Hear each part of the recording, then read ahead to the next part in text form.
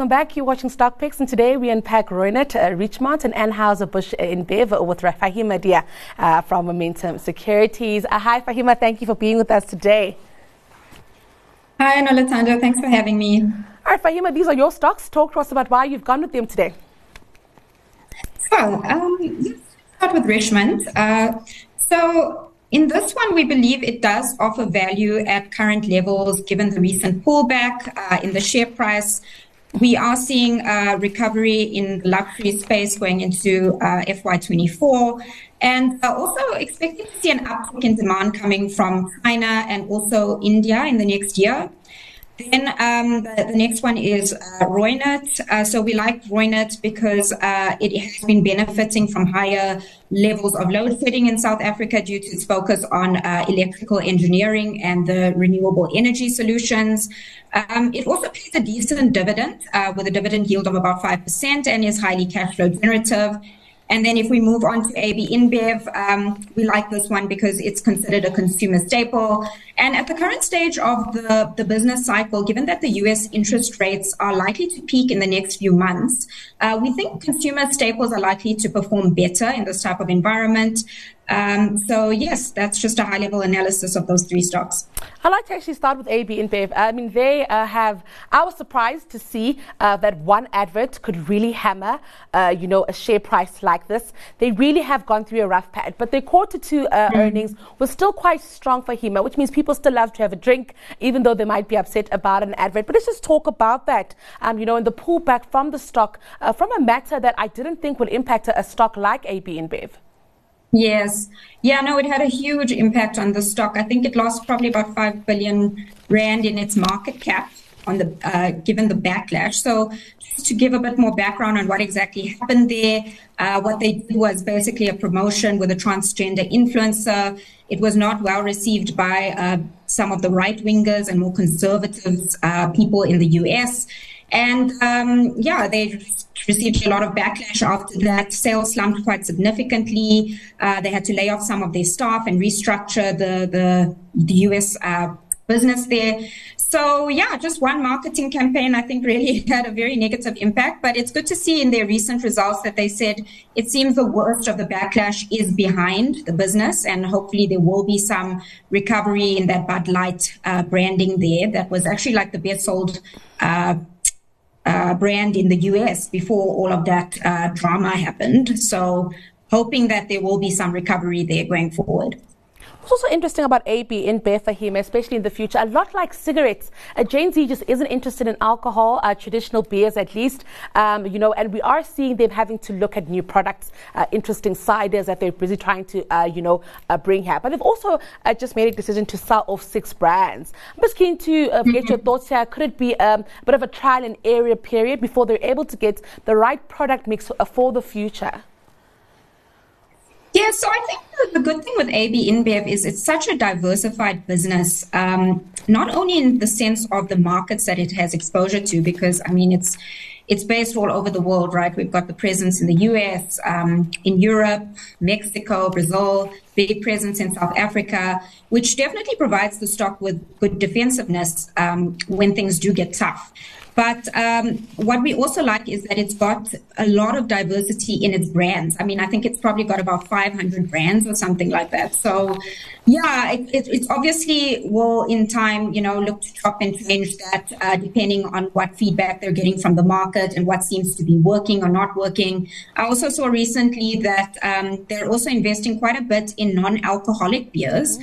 Try and target the market where consumers prefer to not drink alcohol, which is also expected to be a good growth lever for the company going forward. So I think a lot of it is just basically coming from the market research that they're doing on the ground. They're investing a lot in terms of marketing going forward. So I think all of that is probably what's driving their current decisions. We'll be watching this one very closely. I think the alcohol industry of the future will look very, very different to what we see now. Let's talk now about Reunert. Now, this is actually, it's a very complex company if you don't know engineering terms. So when I spent time reading on it, I thought, what on earth do these people do? But it's very interesting because they have managed to really grow their electrical engineering offering. But also interesting was that acquisition of IQ Business, which brings up their ICT business and boosts that. Fahima, let's just talk about this model here. Yeah, sure. Yes, it's a bit complex. So it's actually a tech company. And it's got its divisions include electrical engineering. Then they've also got ICT, and they've got applied electronics. So the renewable energy actually sits in the applied electronics division. If we look at the recent results, though, like you said, Noluthando, it's been very good, given the fact that load shedding has been, on the rise in the country. If we look at it, revenue increased by about 50%. Operating profit almost tripled, driven by that demand for renewable energy and also because of the demand from that electrical engineering division. So if we look at the electrical engineering division in particular, the profit there grew about 45% as demand for cables and circuit breakers increased on the back of load shedding problems. So applied electronics, which, like I said, includes the renewable energy segment, saw profit surge almost 200%. To that renewable energy demand. And on the back of all that, dividends increased by 11%. So all in all, a very strong set of results. And then just to speak about the IQ acquisition. So they managed to complete that recently. They bought a 74% stake in IQ Business, which is one of South Africa's largest management and consulting firms. It consults to the financial services, retail and telecom sector, as well as the manufacturing sector. So we're expecting this acquisition to create quite a lot of synergies within the ICT division of Reunert. And it's definitely a positive for the company going forward. Now, I think the most interesting counter for me today has to be Richemont. We saw a rally in Richemont over a time when most stocks, were battling to gain any value. And then from nowhere, Fahima, and I still think it's from nowhere, there was a pullback on this stock. Just talk to us about the volatility that it's seen over the last few months. Yeah, so I think what probably resulted in the pullback in that stock was the fact that demand from the US has just been a lot softer than what was expected.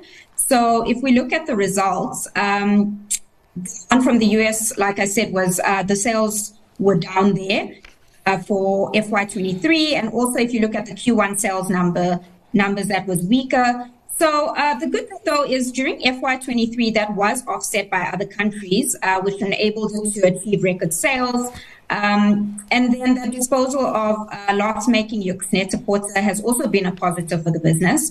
But the luxury segment in general, I think it's experiencing a bit of a pullback because of the softer sales that are coming out of the US. And then we've also got the issues with China, where the recovery in China has been a lot slower than what was expected. Softer data numbers have come out from China. And I think the market is concerned, given that China is obviously a very big market for luxury brands. But what the market maybe isn't taking into account, Noluthando, is the potential of the Indian market. So India is expected to show a lot of growth for luxury goods in the next few years, given the rising middle class consumer there.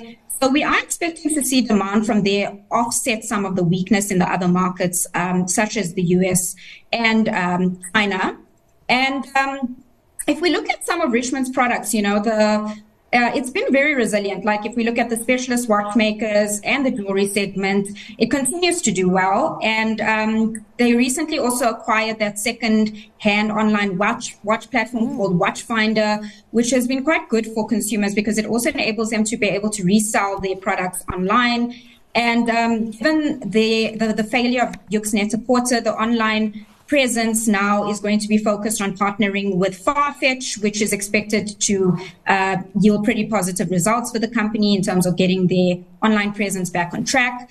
So, yeah, like I said, even though, China is expected to experience some slowness and the US is markets a bit softer, we are expecting the luxury segment to recover in the next year, probably in early 2024, and there will definitely be some upside on this one. I must ask you, Fahima, do you have an idea why Yoox Net-a-Porter wasn't a success? In my mind, as a shopper myself, I think it's a great platform. Of course, I've never checked anything out because I can't afford it, but I'll still fill the carts, and I think there are people, who still fill the cart there. But for some reason, it just wasn't able to deliver any value for Richemont. Yeah, I think like a host of issues with this channel, Nolitando. So from what I read, there were issues with the marketing strategy, also culture and management issues within that business. So what's happening now is that Farfetch is actually going to take a stake in the Yoox Net-a-Porter. And in turn for that, they're going to now offer Richemont a platform for online sales, which is expected to be better than what Yoox Net-a-Porter did. So it seems positive from that point of view. And also, Richemont said that they're looking to partner with Alibaba to get their online presence where they need to get it, in China, of course. So at least, they've obviously learned their lesson. It was a hard lesson to learn, given all the, the losses from Yoox Net-a-Porter over the past few years. But it seems, they've put that impairment through now. It's obviously had an impact on the bottom line, on the earnings per share, but it's hopefully now behind the business and they can move forward. Now, Fahima, for the benefit of our retail investors, just keen to get, your ranking of these stocks from the one that you would totally buy tomorrow to the one that you'd probably hold back on. So I would say Richemont's probably the one that I would totally back if I had to buy it now. It's not often that you get the opportunity to buy a company like Richemont at the valuation that it's at the moment. It's always so fully priced. If we look at the valuation at the moment, it's trading at a forward PE of about 17 times. And if you look at the discount between Richemont and LVMH, it's actually quite broad now. So generally, Richemont will trade at a discount to LVMH, but it seems that discount has definitely increased over the past few weeks, which shows us that it is looking significantly undervalued in comparison to LVMH. So I think Richemont is definitely one that I would buy. And the second one, I think, that provides some defensiveness would be AB InBev. Of course, it's a global, well-recognized brand, and we're expecting to see, further recovery there once the U.S. economy rebounds. And it's more of a safer play, I'd say, in the current climate. And then probably lastly would be the likes of Reunert, simply just because it's a smaller company. It doesn't have a lot of liquidity, and therefore it may not be appropriate for all investors, but also a good one that I do like. All right, Fahima, we don't have much time left, but keen to get your educational term for the week. I believe it's share buyback. Yes. So basically, share buybacks occur when a company buys back its own shares in the open market. It will often do this as a way to distribute excess cash to shareholders. The impact of the share buyback is that it usually reduces the number of shares in issue and results in an increase in the earnings per share of a company. The company will often buy back shares at a premium to the market price. It's generally seen as a good sign to the market when a company buys back its shares, because it sends a signal that the company believes its stock is undervalued at current pricing, but also that instead of investing in unprofitable businesses, the company would rather return excess cash to shareholders, which is always a good thing. Well, Fahima, fantastic having you on Stock Picks. Thank you so much for your time this afternoon, and hope we can catch up again soon. That was Fahima Dia from Momentum Securities with your Wednesday edition of Stock Picks.